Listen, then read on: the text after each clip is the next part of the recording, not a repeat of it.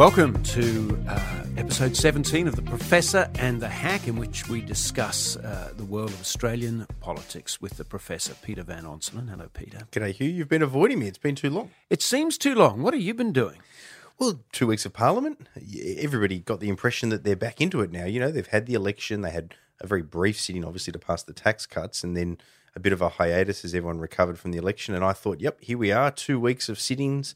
They're right back into it till the end of the year. And then the Bureau in Canberra reminded me that at the end of that 2 weeks, they've now just taken a winter recess. So we're not going to see Parliament again until September. They work hard, don't they? And you know this, I know you're joking, but in fairness, we all bash them when they don't sit often, but they are working, well, at least the good ones, are working in their electorates back in their home states. I wouldn't want to be a politician with all that meeting and greeting and constituency work that most of them do, but I don't know whether the safe seat MPs do quite as much of it as the marginal seat MPs if self-interest is dictating. I was worried there for a minute because I thought you'd got Stockholm Syndrome. You were going to start a line about how hard all the politicians work. It's relevant because there was something that got really picked up. It was a throwaway line from Scott Morrison in Question Time. He took the first question from Anthony Albanese. This was on the 31st of July, so a few days back. And he used it as an opportunity to launch into tax. And the tax cuts, which, as you pointed out back at the time of the budget in April, seems like a million years ago, disproportionately benefits over time those earning over $200,000. The percentage tax reductions, so not the cash dollar reductions, the percentage cash reductions are better if you're earning over $200,000 than if you're lower down. Unusually so. Unusually so. It is, I believe they call it a regressive tax structure. And this is how Scott Morrison justified that process in Question Time. So the harder they work, the more they earn, the more they keep of what they earn, Mr. Speaker. That's what we promised to the Australian people, and that's what we delivered. And the Labor Party sought to oppose us every single step of the way, Mr. Speaker. So there's a couple of things to pick up there. One is that he's arguing that the harder that an Australian works, the more they earn. And so, therefore, on these tax cuts that disproportionately benefit those over $200,000, the more they get to keep what they earn. And it's been quite remarkable what the response has been to that simple first sentence. People have pointed out you can be a registered nurse and work as hard as you like. Oh, yeah. I mean, you're never going to earn it. This is a common mistake that very well-paid people make in their own little bubble, if I can use the Prime Minister's term. He likes to talk about the Canberra bubble. Well, in his own little bubble, earning $500,000 a year or thereabouts as PM, he forgets that let me just speak from personal experience. When I worked as a storeman and packer casually while at university for some money on the side, or as a waiter, which I did after that period in time, I don't think I've ever worked harder in my life. I mean, maybe not as long, maybe not with as many balls in the air that you're juggling and things, on your mind, but oh my God, at the end of every day, my feet or my hands, I was exhausted. And I was on minimum wage in both roles. So, I think many people had that experience as a student. Absolutely. Myself, I had a job for a brief unhappy period as a labourer. There was no other way to describe it, shifting a lot of rubble and stuff around. And this was the time of shovel and wheelbarrow, and it bloody nearly killed me. And minimum wage was exactly what it was. And I remember at the time, whether it was in the warehouse or in the waitering, full-time people working in there, trying to get extra hours, doing overtime, by the way, with Fair Work Commission cuts to overtime potentially and penalty rates, wanting to, make a bit more. Now, they're making more, good luck to them. And in the broader sense, that's fitting into the commentary of Scott Morrison, but they're not getting up to that upper echelon that he's giving these massive tax cuts to. So, yeah, sure, you work hard, you can build more wealth potentially, but let's not assume that somebody who's earning $200,000 or $300,000 is working harder than somebody who's earning a lot less than that. I mean, usually it's quite the opposite. Yeah, and I think what's interesting about it is that it was offered up almost as a fundamental philosophy for the Morrison age. If you work harder, you earn more. Well, that seems reasonable, but that the rewards come when you crack those big numbers. The real rewards come when you crack those big numbers. And there's a lot of people not earning those big numbers, and they are his voter base. Oh, yeah, and a lot of people that, by the way, it's not about earning more money. I mean, for example, okay, fine, you become a corporate lawyer, you earn a huge quantum every year. A lot of people choose to become legal aid lawyers or work in some type of, social policy sphere with legal assistance, which doesn't provide the same level of income if you go off and work in corporate land. It doesn't mean they're working less hard. It's not about the money for them. It's about the job satisfaction. And that's not to say people in corporate don't have the same thing, but they just also happen to make a lot of money on the way through. Yeah, it's interesting because we're all kind of trying to get a feel for what is a Morrison prime ministership all about. It was thought to be a temporary one that was going to lead up to an election which the Liberal Party or the coalition would lose as a consequence of all the bloodletting. Yeah, it was Tom Gleeson that described him as like the, what did he say? Like the relief school teacher. You can muck up because he's not going to be there for long. Well, that turned out not to be the case. It could be there for quite a while. So let's try and figure out what is the... I'm one to talk, by the way, with my prediction. Is we'll let you off the hook with that one eventually. But because this is the Morrison age. And it's interesting that statement differs so much from what Malcolm Turnbull said, where he said, I've earned a lot of money, but I've never worked as hard as a taxi driver or a cleaner who work extremely hard and will never make money. So Turnbull, not a man known for his humility, at least struck a chord there when he recognised that people who weren't making a lot of money did work really hard. And even the other predecessor to Scott Morrison as Prime Minister was Tony Abbott. And he would contribute a lot back into the community.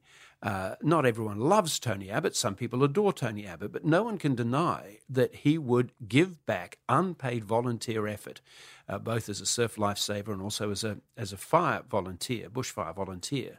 And so that concept of what it is to work and what it is to give, which takes what you earn away from the effort that you're putting in and the good that you're doing to a community, both in their different ways. Turnbull and Abbott had something to say about that. But it's a different thing to what Scott Morrison says, because he is framing it as the harder you work, the more you earn. I wonder whether that's going to be an issue for him. People have picked up on the Pentecostal prosperity gospel and all this sort of stuff that's going in. I don't know what you make of that, if we're talking too much too soon about that. But people are picking up and wondering if this is maybe what he's about. Yeah, I think there's a little bit of that in it. He's trying to emulate Howard aspirationalism, but he just needs to make sure he gets the tone right. He's got a good backstory. I was thinking about this as you were talking just then, because he grew up in Sydney's eastern suburbs, but his father was a cop. He didn't he went to Sydney Boys High, which had all the benefits of the sort of GPS elite school system. However, it was a selective school for bright kids. Yep, exactly. Mm-hmm. So he's an interesting mix, but then, as you say, you've got that Pentecostal attitude that I think probably dovetails a little bit with his admiration of Howard and the concept of the Howard battlers whom he wants to appeal to. So he's trying to bring all of these things together, I think, and it's a delicate dance. It's one that he managed to achieve through the election, but that victory was less about all of that and more about him as the raw politician with the professional political background as a state director, smashing up Bill Shorten and scaring the bejesus, not necessarily wrongly, but scaring the bejesus out of everyone about what Labor was offering. This is a more delicate dance. And what I think makes it really interesting to watch, I don't know what you think about this, is doing it vis-a-vis Anthony Albanese. That's a different ball game to Bill Shorten. Because Albanese is genuinely from tough background? I think so. I mean, look, Anthony Albanese will go one of two ways, won't he? I mean, look, let's start with Bill Shorten. Bill Shorten, whatever his story, he seemed confected in his rhetoric. We all thought he was going to win anyway, but he always was a bit confected, fairly or unfairly. He did go to an elite school, notwithstanding, his sort of personal story. But Anthony Albanese, he's either going to be a hard warrior of the left. He has previously talked about how he loves bashing up Tories, rhetorically, obviously. But he's also got an interesting backstory to be able to appeal to aspirational voters because, he was raised by a single mother in housing commission. He's the guy from that background made good, as long as he doesn't then get typecast as being all about that background rather than about the aspiration that goes with it, I think. Because he seems determined not to become a social justice warrior from the mean streets. Even though he always has been. He always has been, but he seems very keen at the moment to neutralise all of that. I want to get on to Albo and what his options are in just a second, but if I take the second part of that grab at Question Time, which I, for some reason, have come to convince myself is somewhat revealing, he says about these tax cuts that the full tranche of the tax cuts, that's what we promised to the Australian people, and that's what we delivered. And the Labor Party sought to oppose this every single step of the way, Mr. Speaker. The reality of it is that Labor waved it through. They did.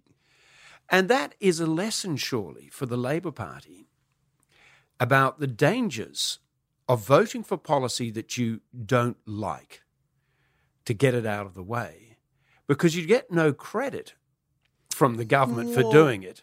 You still, there's the Prime Minister in Parliament saying they opposed this every step of the way, and they didn't. But he would say that, wouldn't he? I mean, I don't disagree. Well, it's dishonest, surely, because they didn't. Sure.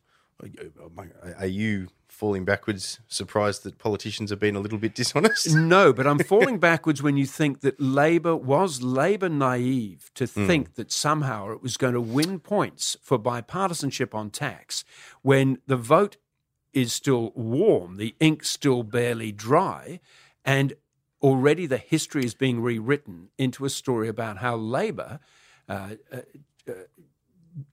is being accused of essentially being the tax-a-lot party. It remains to be seen, though, doesn't it, where the voters land on this. I mean, I think you're right. I think it's a risk for Labor because we've already seen commentators, I've said it myself, accusing them in different policy spheres of flip-flopping. Rhetoric on the way through about concerns about everything from tax cuts to national security measures, but then ultimately, when they're given a black and white choice, you either pass them as is or you block them because of your concerns around the trimmings. They've passed them. They get accused of flip-flopping by the government on this example with the tax cuts. They get accused of opposing them every step of the way. Now, they didn't. They passed them in the end, as you point out. I think their hope, though, is that, yeah, sure, the PM and his team will accuse us of opposing this every step of the way, but voters will know that ultimately we passed them, or at least enough voters will know. Now, that's a delicate dance as well. That may not be the case because the relentlessness of the messaging from the government that they oppose them every step of the way could be what bites. Peter Costello used to do this very well against Kim Beazley and others during the Howard Costello years. He would mock them in Parliament. You disliked, policy X or policy Y so much that you ended up coming in here and voting for it. Yeah. So he didn't go the opposition approach. He then mocked them, and much to the enjoyment of the backbench, I recall at the time. So Labor's hope, I think, is just simply that voters will realise, okay, they ended up passing them even though they had some concerns because they don't want to be seen to be blocking. But it does mean that all nuance is lost. And eventually there will be another election campaign and tax is going to be part of what that is.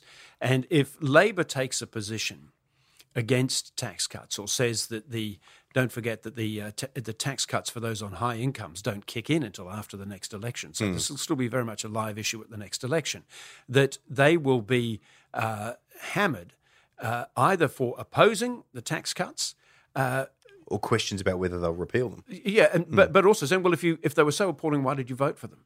And that becomes something. And the nuance of the fact that they had to vote for them so that the lower income tax cuts could go through gets lost in that debate. I just wonder whether it's going to wind up. I wonder too, but I think their theory, I'm not saying I agree with this tactic, but I think their theory behind the tactical approach that they've got is that they'll just neutralise tax as an issue at the next election. The government might say, you oppose it every step of the way, but they'll say, well, actually, we passed it. And the remaining tranche of tax cuts to come, we passed them too, and they're sitting on the books. Let's go talk about other things that they think are their biggest strengths. We'll see. Okay, well, we've got Albo Newspoll, we've got Chinese ports, we've got the US over here having a chat about what we're going to do about China. Angus Taylor under fire in Question Time. Let's take a quick break and get stuck into that in just a moment. Hi, I'm Georgia Love. And I'm Shura Taft. And we are the hosts of The Reality Bite this season, of course, talking about all things The Bachelor. It's Cocktails and Roses. It's Matt Agnew, the astrophysicist, trying to find love amongst beautiful girls from Australia who are throwing themselves at him. And we're going to be talking about it every week. Watch The Bachelor 7:30 Wednesdays and Thursdays and catch us on The Reality Bite. And ask for a rose. Welcome back. This is the Professor and the Hack. Got myself a bit lost in there talking about precisely what it was that Scott Morrison was going on about in a single statement to Parliament. But we've got a lot to talk about. There's a lot going on. Albo, you mentioned. I noticed one of the things he said, which is a really curious thing, turned up on Insiders and said, I've not seen any evidence of direct corruption that's been proven in my time and I've been in Parliament, he has said, which raises the question, how hard is he going to go against all kinds of things that Labor have said in the past have been crook, whether it's the $400 million plus that was handed off to this company Paladin about security, which the PNG government seems to think is corrupt because that's now investigating all of that, whether it's visas for au pairs, whether it's what's going on with Angus Taylor and his connections to some grasslands. What's Albo up to, for heaven's sake? Here's what I think his strategy is on this. Because he's trying to run these lines that I'm not going to be overtly partisan. I'm not going to cry wolf on corruption every step of the way. I'm not going to call on ministers to resign every week. It was Mark Dreyfus. I wrote an article about this years ago. He calls on ministers to resign so often that it becomes white noise. I think what Albanese's trying to do here, whether it succeeds or not, it's another matter, of course. I think he's trying to amplify his voice of concern when he raises it by not doing it all the time. So I think he's looked at the shortened strategy or the way that, as I mentioned, someone like Dreyfus and others have acted, or indeed the way oppositions have long acted, where they just punch daily and they might win daily or they might get ahead in the polls for weeks or months at a time. I think he's trying to avoid that because he's worried that then come election time or get closer to an election, it can be white noise. You know, the outrage meter is so high that the public just think, oh, yeah, you know, they're doing what they do, you're doing what you do, we switch off, we're all cynical. His theory is wave through policy, even if you raise some issues about it. Don't go hard on resignations or accusations of lying, for example. That was a word that Bill Shorten used to always use, accusing the PM or the government of lying. Don't do that. And then corruption that you use as an example, Hugh, is just another one. I haven't seen overt examples. Stick to that, stick to that, stick to that. But then when you do decide to go for it, hope that you get listened to because you're the guy who doesn't just always say that. You're the guy who's actually more reasonable than that. So we better now listen. Now, I'm not saying it's going to work, but I think that's what his strategy is. So we've seen in Question Time so far a consistent line of attack against Angus Taylor about whether he had declared properly his interests through an intermediary in a company that was involved allegedly in getting rid of endangered grasslands, other material that was going around that. If you're not making a case for corruption, or at least saying you're investigating, what's the point of it? Well, maybe he's trying to build towards that. And then eventually they think that there's enough there. I think he's also just happy, by the way, to see Angus Taylor out in front in Question Time as part of a strategy where they won't necessarily get to the bottom of what's happened, but they think he's a weak performer and they think they can, you know, if you like, keep him front and centre the same way that they then flung across to Stuart Robert for a while. This idea of they hunt as a pack and hit the weaker ministers rather than just always asking the questions of the Treasurer and the Prime Minister. So you pick them off over time. Yeah, and you sort of expose... Because Labor has a theory, whether it's right or not, that its team is stronger than the coalition team. Now, that's certainly the way it looked ahead of the last election at one level because you had so many retirements from the government. You know, they were down in the polls, and then you looked at the Labor front bench, and even though the Rudd-Gillard years wasn't exactly a stellar era of Australian governance, there were a lot of faces there that had been senior ministers then, so you sort of thought, oh, they've got experience. So they did feel like there was that team contrast. And, of course, it was in Bill Shorten's interest to accentuate that because he wasn't personally popular, so he always had his team around him, whereas Scott Morrison was running a lone race because he puts his team around him and it just refers back to the August dysfunction of the leadership shift. I don't know that that's still the case, though, in voters' eyes. I mean, the government looks a bit stronger now. They've offloaded people that are, if you like, seen as part of the past, even if they were decent or half-decent performers. And it's important, I think, that Scott Morrison lets his team shine. But Labor is still in a mindset, rightly or wrongly, where they think that there's weak links in that team that they can pick off. And they've decided that Angus Taylor's one of them, and accentuating that, of course, is that he does have some of these conflicts on the way through, or at least perceived conflicts. The details of which we may know less of, thanks to the fact that Pauline Hanson was determined that there wouldn't be a Senate inquiry into it. That was extraordinary, I thought, the way that she sort of positioned herself on that. Now, far be it from me to understand what goes on in the mind of Pauline Hanson, but for me at least, it looked like Angus Taylor is part within the Liberal Party of the reactionary hard right. And in other words, the section of the Liberal Party that gets closest from time to time to One Nation. And he's an odd member of that, I have to say, but he did kind of join up to it. It looked a little bit to me, at least, like, Pauline Hanson might have had more of an issue if that was Christopher Pyne under pressure. Yeah, it's interesting, though, because it also is an indication of how difficult it is for Labor in the way that the parliament is configured, the way the numbers fall, that if they think they've got some vulnerabilities in a minister, Angus Taylor being an obvious example, and they want to step it up to the next level and get the Senate to have just to put the blowtorch on them, they can't do it. So, I remember very clearly in the days of the Gillard minority government how the coalition would go extremely hard, matters of public importance, debates, suspension of standing orders, debates going on every afternoon to try to get people to create in people's mind that sense of chaos in the government. And it worked over time. That seems to be a tool Labor's not willing to use. Yeah, I think that's right. And it certainly worked. I mean, that was Tony Abbott's raison d'etre during that period, was to make the government, the Gillard and Rudd governments, look dysfunctional whether they were or weren't. Bill Shorten tried to do the same thing, and he got so far, but then he kind of got caught out by circumstances. I'm not really sure where ultimately Anthony Albanese is going to go. Other than this, I don't think we're going to see much, if anything, by way of policy from Labor well into this period in opposition. He needs to be careful with that, though, because we haven't had this for a while in this country, but I can see an early election in this term because our federal politicians like to have their elections generally at the end of the year, not at the start of the year. And I just think that there's going to be a shift to an earlier election to sort of realign the Senate a little bit with coming back 6-8 months later. I could imagine Scott Morrison going to the polls that little bit early. So Anthony Albanese wants to be ready for that. So that would be towards the end of 2021? Exactly. Rather than wait till 2022, snap election August or thereabouts, maybe in 2021. And if Labor hasn't got its act together, but the government's ahead, that's very John Howard-esque. I mean, He did that in 98. So what I'm getting the feeling here is that from Albanese, we're going to get a guy who is going to be light on for policy and light on for attack. At least initially. So what does he stand for? Well, I think, and this is the passive nature, I think, of what he's doing. He's going to try to expose the odd little thing here and there in the government, but I think he's actually going to passively sit and see how the government goes. So in a sense, I think I wrote something to this effect the other week. What I see happening is a risky strategy for Albanese because in a sense he's letting the government rise or fall on its own competence.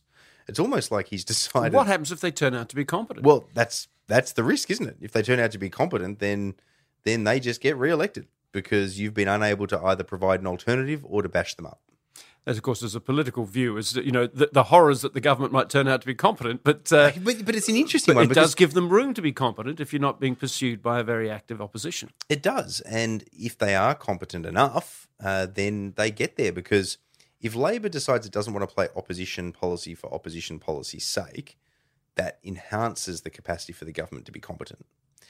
Equally, if Labor doesn't present massive policy alternatives, then that removes the need for voters to decide to chuck out the government because there's something better sitting there in the wings.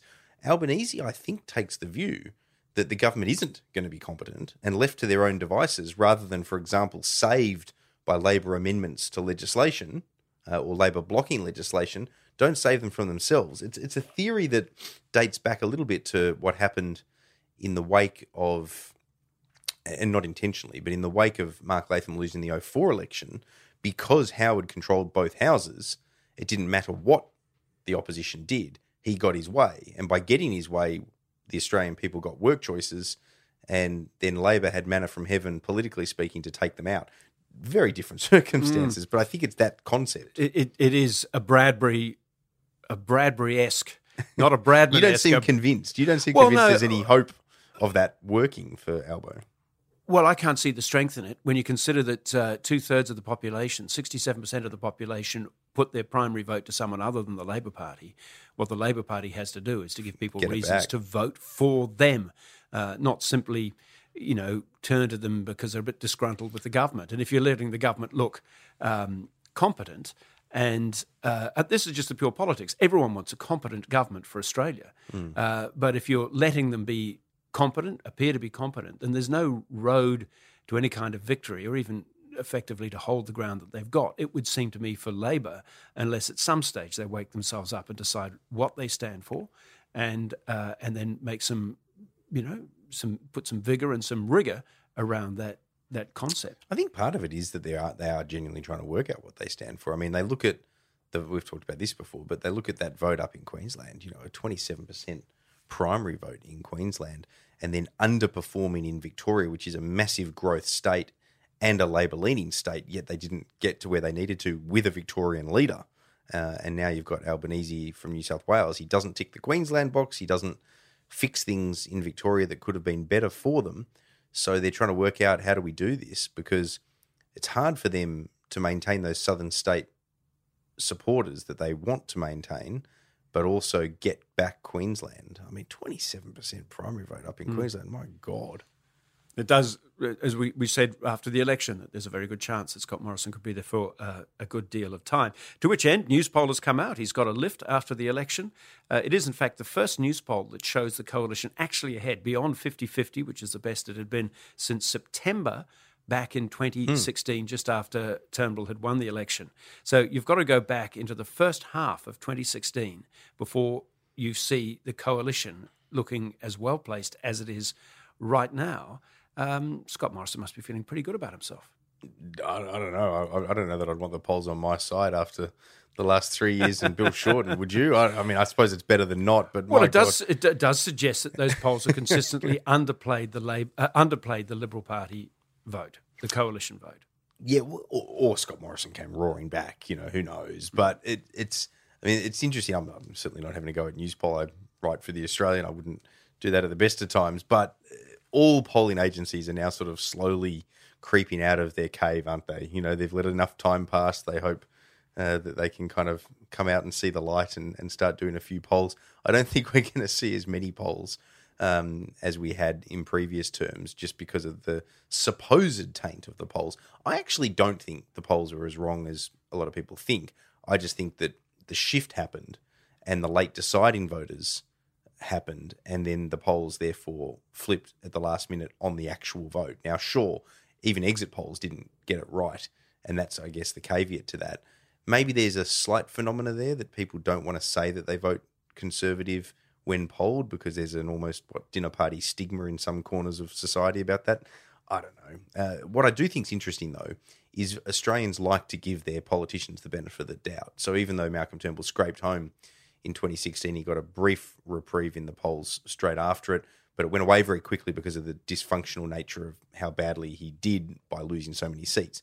I don't think we'll see that with Scott Morrison. Australians want to reinforce the decision to have elected Scott Morrison, so his personal numbers were high, his preferred PM numbers were high, the primary vote for the coalition wasn't as high as it should be, but it was okay, and of course the two-party vote was very good.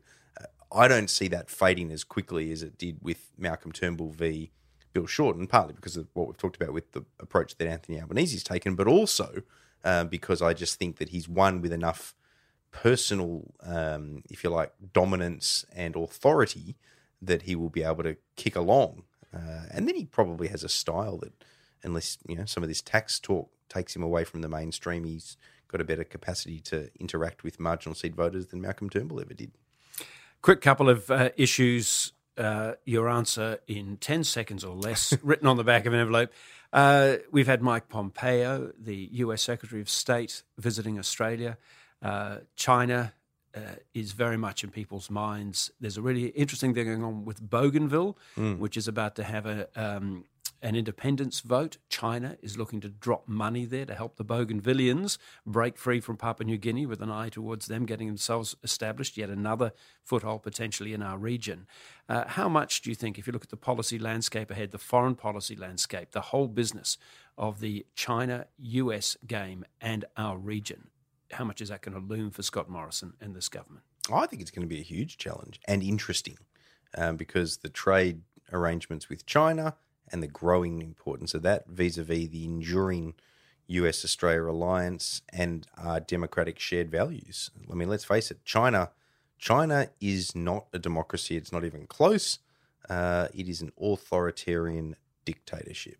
And yeah, the world needs them in an economic sense, but they are a dark, dark, dark cloud on the world, and they are growing in strength, and they have zero respect for the rule of law, for democratic processes, or indeed for things like a free press. And I know that the modern integrated globalized economy doesn't work this way, but I tell you what, I'd be drawn to the banner of a politician who was arguing in terms of Western democratic values that we need an iron curtain to descend against China. It's probably too late for that now. The Iron Curtain is made of iron, so that would damage our economy enormously. Well, it would, but I just feel like it's them versus us. I'm pretty hardcore when it comes to China. I mean, you know, what we do is predicated on a country being democratic. You know, you and I would probably be in jail if we tried to do anything like what we do and if we lived in China. No question. I've got no time for China, and I never have. There you go. I might not travel there anytime soon. Well, I've travelled a fair bit there, but my opinions can wait for another time on that one. Also, Garma, all the spectacle there of an enormously important gathering, and everyone talking about the voice for Indigenous people in the Constitution, or how that structure. Where do you think it's going to land?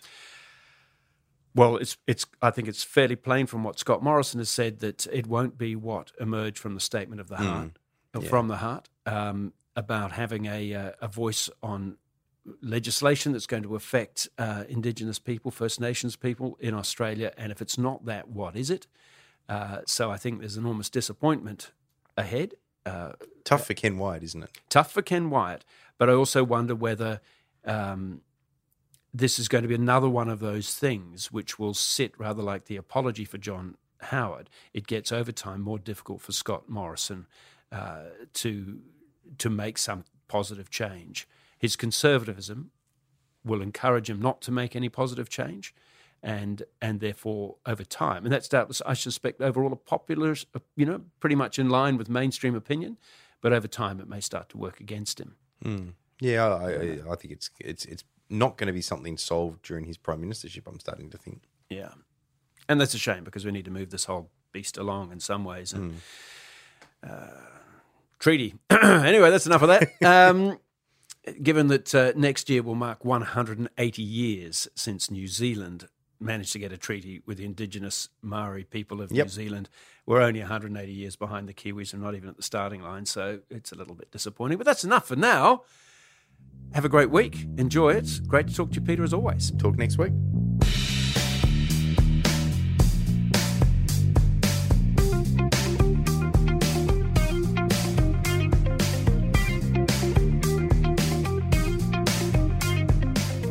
You have been listening to a 10 News First podcast for 10 Speaks.